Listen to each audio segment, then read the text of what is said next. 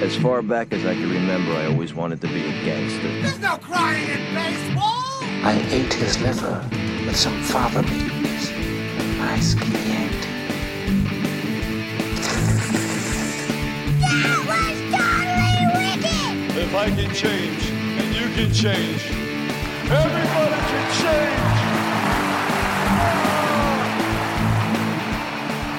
And welcome back to another episode of Your Next Favorite Movie. I am your host, Josh G. And today I am joined by Miles Long of the Laughs and Wreck podcast. Welcome to the show.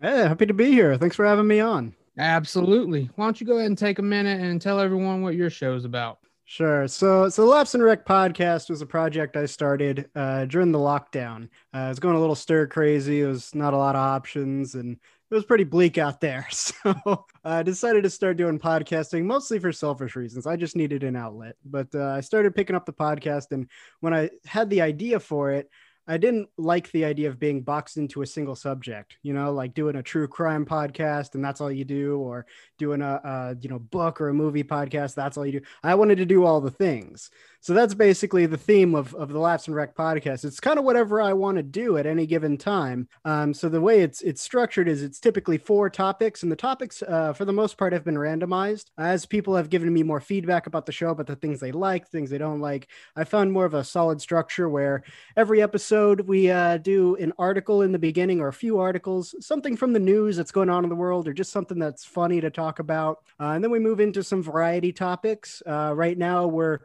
making our way towards the end of the Onision book review that I am just tearing it apart. It's terribly written. I don't even like the guy, so I don't feel bad about it at all. Like I really tear into it. We also do things like I've made fun of Steven Seagal. I'm a lifelong martial artist, and so there's a lot of reasons I don't like Steven Seagal. So I had a hour tirade about how bad Steven Seagal is. But we also do a lot of other stuff, including movie reviews. We talk about, I did a food testing one time. Just pretty much whatever pops into my mind. Sometimes it's just a topic I want to rant about, or sometimes it's a little bit more of a structured segment. And every episode always ends with some kind of game. I really enjoy the games that make you think and that you have to be quick-witted and you kind of have to be good at talking. So there's a lot of that. Especially when I bring on a guest, we always play some sort of game where it's like storytelling or being jokey, like we do. I played Hear Me Out with one of my guests. That was Chevy P. It's basically an impromptu speaking game where you're given a topic, you got to speak on it for 3 minutes. And sometimes it's like, explain how a plane works. And then sometimes it's more like you get pulled over by a cop, talk your way out of a ticket, you know? So there's a lot of curveballs, but it's always a lot of fun. And recently I've also started doing, it's become a hybrid podcast where I've been doing audio only, but starting this month, actually on the 28th, we're also going to start doing live streams. So every week there's video and audio only content. And it's in the streaming stuff is going to be a lot of the same.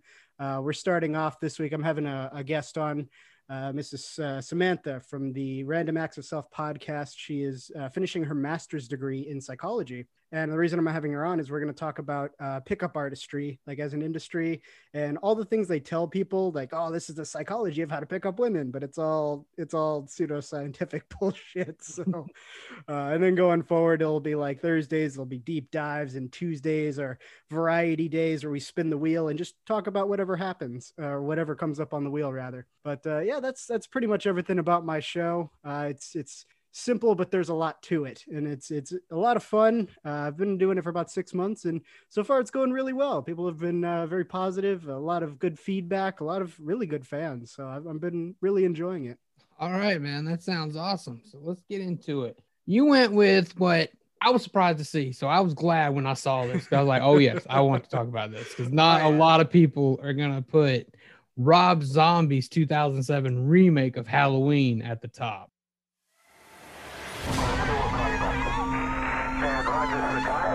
Tonight's brutal murders was described by police as Manson-like in its viciousness. 3 people brutally murdered and a 10-year-old boy being held in custody.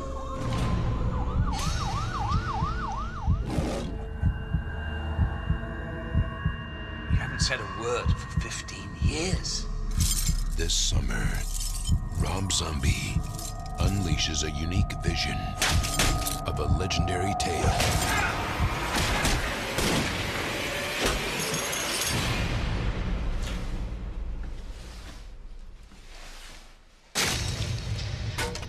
Listen, be careful tonight. A lot of nutcases come out on Halloween. Is the boogeyman real? Why are you so obsessed with the boogeyman, Tommy?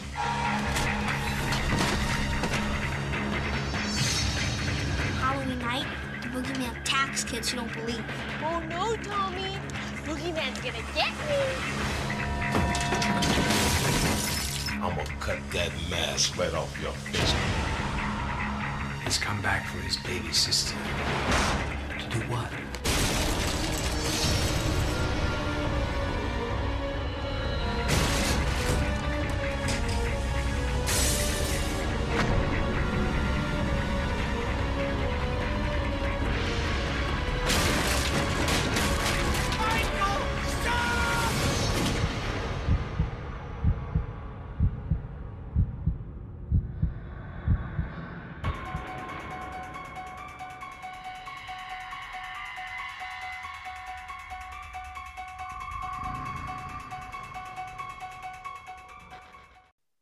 So, when did you first see this movie?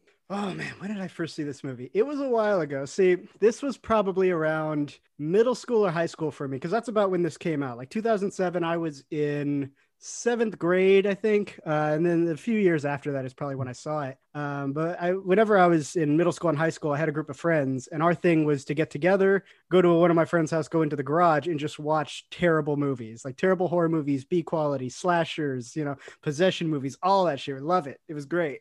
And so before this movie came out, I actually saw the John Carpenter original from 1978. And that was probably one of the first horror movies, period, I was ever introduced to. So I really enjoyed it. It was probably at first one of my favorite movies. And then as I started to watch more and more, and kind of broaden my horizons in terms of 80s movies, I did like Nightmare on Elm Street better.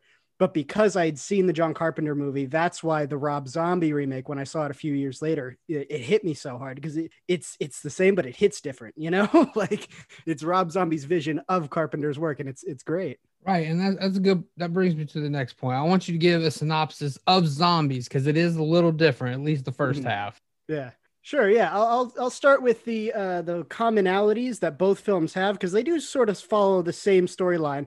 And then I'll talk about some of the differences, because the differences are really what made me like Rob Zombie's version better than the John Carpenter version. That's when I had started to notice what he did differently. I was like, oh, this movie's awesome. And that's really when it became my favorite. So the general plot of both movies, and just generally the Michael Myers franchises, Michael Myers is a disturbed kid, and he murders his sister. In the original, it's his sister, but in Rob Zombie remake, it's actually both his sister, his father, and her boyfriend all in one night. And it happens to fall on Halloween night. And one of the big themes throughout this movie, this franchise series, is he likes to wear masks. And it's sort of this, like, it's kind of like a symbol of his sociopathy, right? He's a sociopath, and when he puts the mask on, he's able to do these horrible, inhuman things to people. And so you kind of see this happen throughout the series.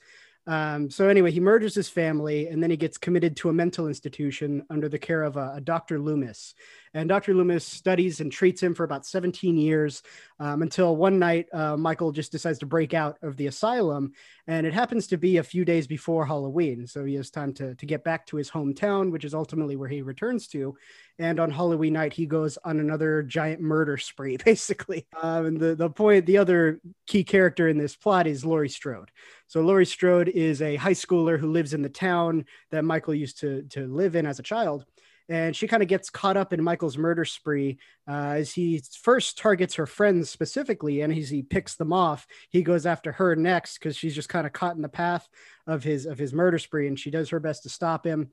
And ultimately, the movie culminates into a showdown between Dr. Loomis, Laurie Strode, and Michael Myers, where, Michael Myers gets shot and he falls out of a 2-story window. Of course, he survives, so that there will be a sequel. But yeah, those are just the general plot points, and being real broad brush here. There's a lot of leaving out, but okay, perfect. I like to leave it. Like I'm trying to get people to come watch this movie, not necessarily go everything into it. Sure. But yeah, cool. Some of those details about why you like Rob Zombie's version. Sure. So some of the key details that I thought just made it a way better movie. The first one is the remake really fleshed out the origin story of Michael Myers. You see, in the original, it's basically you kind of have this scene where Michael Myers murders his sister, and then his parents show up and then go, "Why'd you do that?" And that's all you get. And then it fast forwards to he's an adult and, he breaks out and he starts killing people. So there's really never a good explanation for why he does the things he does. But it was the 70s. So the conventions of the time for making movies, especially horror movies, they didn't really need motivation for a killer to do things, right? They would just go, he has mental problems. And that was just kind of the panacea through which, all the explanations were filtered. But with Rob Zombie's remake, he really kind of touches on that and showcases how Michael Myers descends into becoming a sociopath and descending into his own sort of brand of madness. It also helps to explain his feelings towards his mother and Laurie Strode, who in Rob Zombie's remake turns out to be his sister. In the original, they don't really talk about it until the sequel. So It is a thing, but it's not in the first movie. It's not a thing. It also explains why Michael Myers, his mom is dead once he reaches adulthood, because in the first one, they just kind of say, "Oh yeah, she died and she had a kid." That's all you get. but in the Rob Zombie remake, you actually watch her son just murder people and become a deranged person who's just willing to kill at the drop of a hat, and she can't handle it, and she ends up taking her life. And it's a far more powerful story than, "Oh yeah, she died," just on the phone basically. I also liked it was a much grittier and a darker retelling of it, because I feel like Rob Zombie in that picture, I hate to try to impose what I think the artist was trying to convey through his art, but for me, when I watched it, I got the impression that part of this was the idea that humanity is a bit of a horror show. So he wanted to accentuate all the darkest parts of humanity, and Michael Myers, by comparison, is worse, but he's not that much worse. Like some of the people he puts in that movie, you're like, God damn, this person's super shitty. You don't even feel bad when he kills them. I also like the casting choices. So Nick Castle was the original Michael Myers, and it's so funny. I watched both in preparation for this. I watched the original, and then I watched the first, or the remake, with Rob Zombie. And when you see Nick Castle, he's like a thin little skinny tall guy. Like he doesn't look very imposing. Like there's this scene where he grabs a kid and you can see his arms are like little stick arms. He's just, I don't know. It's just not a whole lot intimidating about him. It's more like, oh, hey, there's Nick. Yeah, he wears a mask and comes and harasses children on the weekends. It's just his thing. Versus the 2007 remake, they cast Tyler Mann, who's a big, beefy dude. He's like 6'9", somewhere in the neighborhood of 300 pounds. Like, holy crap, that guy, very intimidating, and he fit the role really well. Of course, he, don't have to have a lot of acting skills for Michael Myers because he's wearing a mask and he doesn't talk. So, but I think he did a good job. So going to casting, how do you feel about young Michael Myers then? It was a good choice. There's just things about him I didn't necessarily like. Let's see. In that particular casting choice, which towards the end, we'll talk about who I would rather have had take that role. The actor they picked, it was more like he was pretending to be a sociopath the whole time. Because what's interesting about the Rob Zombie remake is in the original, he wears the mask the whole time. You really don't see him without it. But as you're watching Michael Myers progress through his childhood while, in an institution, there's times where he takes his mask on and off. And it's supposed to signify when the mask is off, that's the normal, happy, fun kid. And then when he puts the mask back on, that's when he's a sociopath. And when he was taking the mask off, I mean, he felt normal-ish. I don't know. It was like, I was sort of convinced by his performance, but not 100%. You know what I mean? Like, I felt like he was, what's the word I'm looking for? It's kind of hard to put into words. It's just that quality of what makes a good actor convincing on film. I just feel like he didn't have it for that role.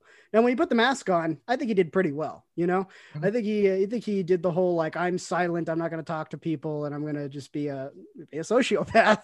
That part I think he did okay with, but you don't have to have a lot of acting range to nail that one down, So let me ask you how you feel about this. Is there any way in the world that little kid grows to be Tyler Mane? Yeah, no, that's a good point. That's a real good point. I mean, like the hair, you could tell they worked on his hair to get it long, like the kids was. Right. And they kept up the facial stuff to make sure he didn't grow a beard, because normally he keeps a pretty decent beard going. They had him shaved down so he'd look more like the kid. But yeah, no, that's a good point. That little thing grows up to be like a monster. Yeah, no, that's So- kind of a tough pill to swallow. I'll give you my hot take on at least that first part of the story. Are you familiar with Rob Zombie's other work, like House of 1,000 Corpses, Devil's Rejects? I have seen Devil's Rejects. I haven't seen House of a Thousand Corpses, and I saw one other movie. I think it was Super Beast. The Haunted World of El Super Beasto. Yeah, that's the one. animated movie. It's been a long time, but yeah. Seen some Well, of these. before the Devil's Rejects was House of 1,000 Corpses, but they both have the Firefly clan. So you know Otis Driftwood from Devil's Rejects. Yeah. I like to think of this Michael Myers as his origin story instead of Michael Myers' origin story. Right. Because he Right. looks like he could actually grow to be that guy. There's no way Right. I'm buying. Like, I have a friend who always says when he first watched the remake, he was like, what the hell were they feeding him in that prison to make him that big? Just steroids. Everything had steroids in it. They just shot it straight into the food. Jesus. That's a good point. Hey, so obviously you've talked about seeing the original Halloween. We Mhm. can't talk about all the sequels. So let's talk about Rob Zombie's sequel, H2. Sure. And what are your thoughts on this just a little bit? So it's interesting because the original sequel, when I first saw it, I was a little bored with it because it essentially all happens in the hospital. You know, like Rob Zombie, Michael Myers. He gets out of the ambulance, and then he's in the town for a second, just long enough to hear the radio broadcast to know Laurie's been taken to the hospital. He's like, all right, I'm going to the hospital. And then he never really leaves the hospital. Like everyone else is kind of doing stuff around the town in the scenes, but his murder spree is just the hospital staff, and he's trying to get Laurie, but he never quite gets her. So, I mean, it felt kind of like, it wasn't as interesting as the first one. Because at least in the first one, there was more going on in terms of like he was going here and doing this and doing that. So he was just more busy. The Rob Zombie remake, I liked that they paid kind of tribute to the second one, but then they did do that kind of expansion out into now Michael Myers does more stuff, you know? So in the other kind of interesting thing about it was he took a very different turn with it. Because in the first movie, there's sort of this allusion to, Michael Myers' sort of brand of madness as he loses his humanity. And that becomes the main focus of the second movie, right? They really kind of dig into that more than just Michael Myers as a slasher. So you get the hospital scene in the first, probably 20 minutes of the movie. Yep. And then they kind of cut away. And now you're looking at Laurie trying to struggle with what happened to her. She's having a lot of like dark psychological trauma that she's dealing with. She's going in like this downward spiral. And then they introduce the white horse motif, and you see that throughout the movie. And that's a key point. And I kind of like that. And I don't like it for pretty much the same reason. Actually, I'm glad you brought that up. I want to get your thoughts on the white horse. Right. That's such a big thing in this movie, but I feel like if they had kept it going, this could have been, or if they even had just done it a little bit different in the sequel, this could have been a really, really interesting concept to really bring the whole thing together. Because in the original movie, again, you don't really have an explanation for why he does what he does. You don't have an explanation for, well, when Michael Myers gets out of the asylum, how does he know what Laurie looks like? He's never seen her before. I mean, even in the Rob Zombie remake, he saw her as a baby, but he never saw her as like teenager Laurie. So how would he pick her out? And she was supposedly supposed to have like lived in a different town. It was just kind of a coincidence she ended up back there. But the white horse motif is sort of Rob Zombie's answer to that, I feel like, because it's a couple of things. For Michael Myers, it's the guiding force for his sociopathy, right? Whenever he sees the mom in the white horse, she's always telling him he's got to kill people. And he's like, all right, like if your mom's telling you to do something and he's got like a childhood brain, he's gonna do it. So you're like, okay, that makes sense. And then for Laurie, it comes in and out. It's not quite as clear as it is for Michael Myers, but it seems to be more of a symbol of her dysfunction and just, her descent into madness alongside Michael. But it's also this kind of weird mind meld link that they share with each other, right? Because there's these scenes where she's experiencing what he's experiencing and vice versa. And then of course, towards the end, you see they have this like shared delusion where they're seeing the same things that aren't really there, which as a plot concept would actually explain a lot. plot. You know, if there was this sort of like psychological thing going on that was a little bit more, you know, mystic and esoteric, I just wish they had more explanation, you know, like in the Nightmare on Elm Street films, when they were talking about like what happens as you lose sleep more and more and more and how your brain degrades, all they had to do is just like read a book and kind of like explain it from like, oh, we were at the library and this is what we learned. Like something like that would have been helpful to kind of explain what was going on with this mechanism and how it linked them together. It didn't even have to be like a strong explanation, just something for the watcher to go, oh, okay, I see what's happening here and I understand why it seems to work the way it works. And that would have been pretty cool to kind of see that mechanic play out in a little bit of a different way. But if they kept the sequels going, it would have explained why he would have gone after her daughter and, you know, all the other people that he did. So I thought that was kind of interesting. So how do you feel, you know, Rob Zombie, have you heard Rob Zombie's response about the White Horse? Yeah, I saw an interview with him when he was talking about it. And he was like, I was reading through, what was it, like dream analysis stuff. And he was like, it sounded like a bunch of bullshit, but this one sounded kind of cool. So I thought, hey, let's, you know, put it in there. But yeah, I didn't see too much about it besides that, other than he kind of found it as an interesting thing, because I think he was already thinking of taking this in the psychological direction. So it was just a backdrop. And he said it could have been anything, if I'm recalling correct. Well, I'm glad you heard that, because what I've heard, because I've read the Taking Shape book, which has the making of like all of the movies. Oh, interesting. You know, and at the beginning of Halloween 2, they put up the White Horse and what it means, like the angel of death and stuff like that. But he'll say that people are looking too much into the White Horse. Yeah. And that it's the audience's fault. And I'm like, bullshit. I call bullshit. You put it up at the beginning and you feature the hell out of this White Horse. You can't do too much into it. So that makes sense. Yeah. You talked about it. Let's get into it. You remaking a remake. You get to cast your own Halloween 2007. You get to use your own cast. All right. You had some people in mind. Yeah. So typically with horror movies, it doesn't matter who you cast, because they're usually unknowns. You got a big cast of unknowns. Some of them are good, some of them are shit. But really, people aren't there for the acting. They're there for the slashing. They're there for the crazy, you know, horror movie stuff. But I thought about it, and I would like to have more of a star power cast if I were to recast this movie in the future, you know? So for my picks, there's only really, 5 people you need to have in a Michael Myers film. Everybody else is irrelevant.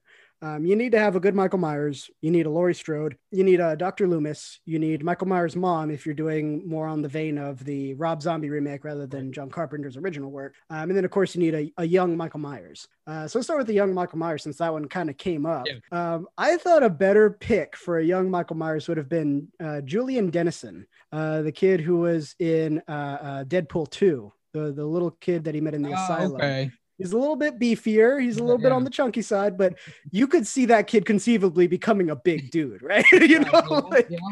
And I think he also has a good kind of attitude for it, because like when he was in Deadpool, that was kind of the story. He was a good kid, and then he got led astray and he became a giant asshole. And if that was allowed to keep happening, he was going to become a murderer. So there you go. It wouldn't be too different of a casting, but I think he could pull it off. The next one, a good Michael Myers mom, I think would be Jessica Lange. I really like seeing her work. She does similar roles in like American Horror Story, right? Where she raises these kids and they're really fucked up, and some of them turn out to be murderers, and she loves them anyway. You know? So like that's not a bad choice. I hadn't thought about it like that, but I kind of like that.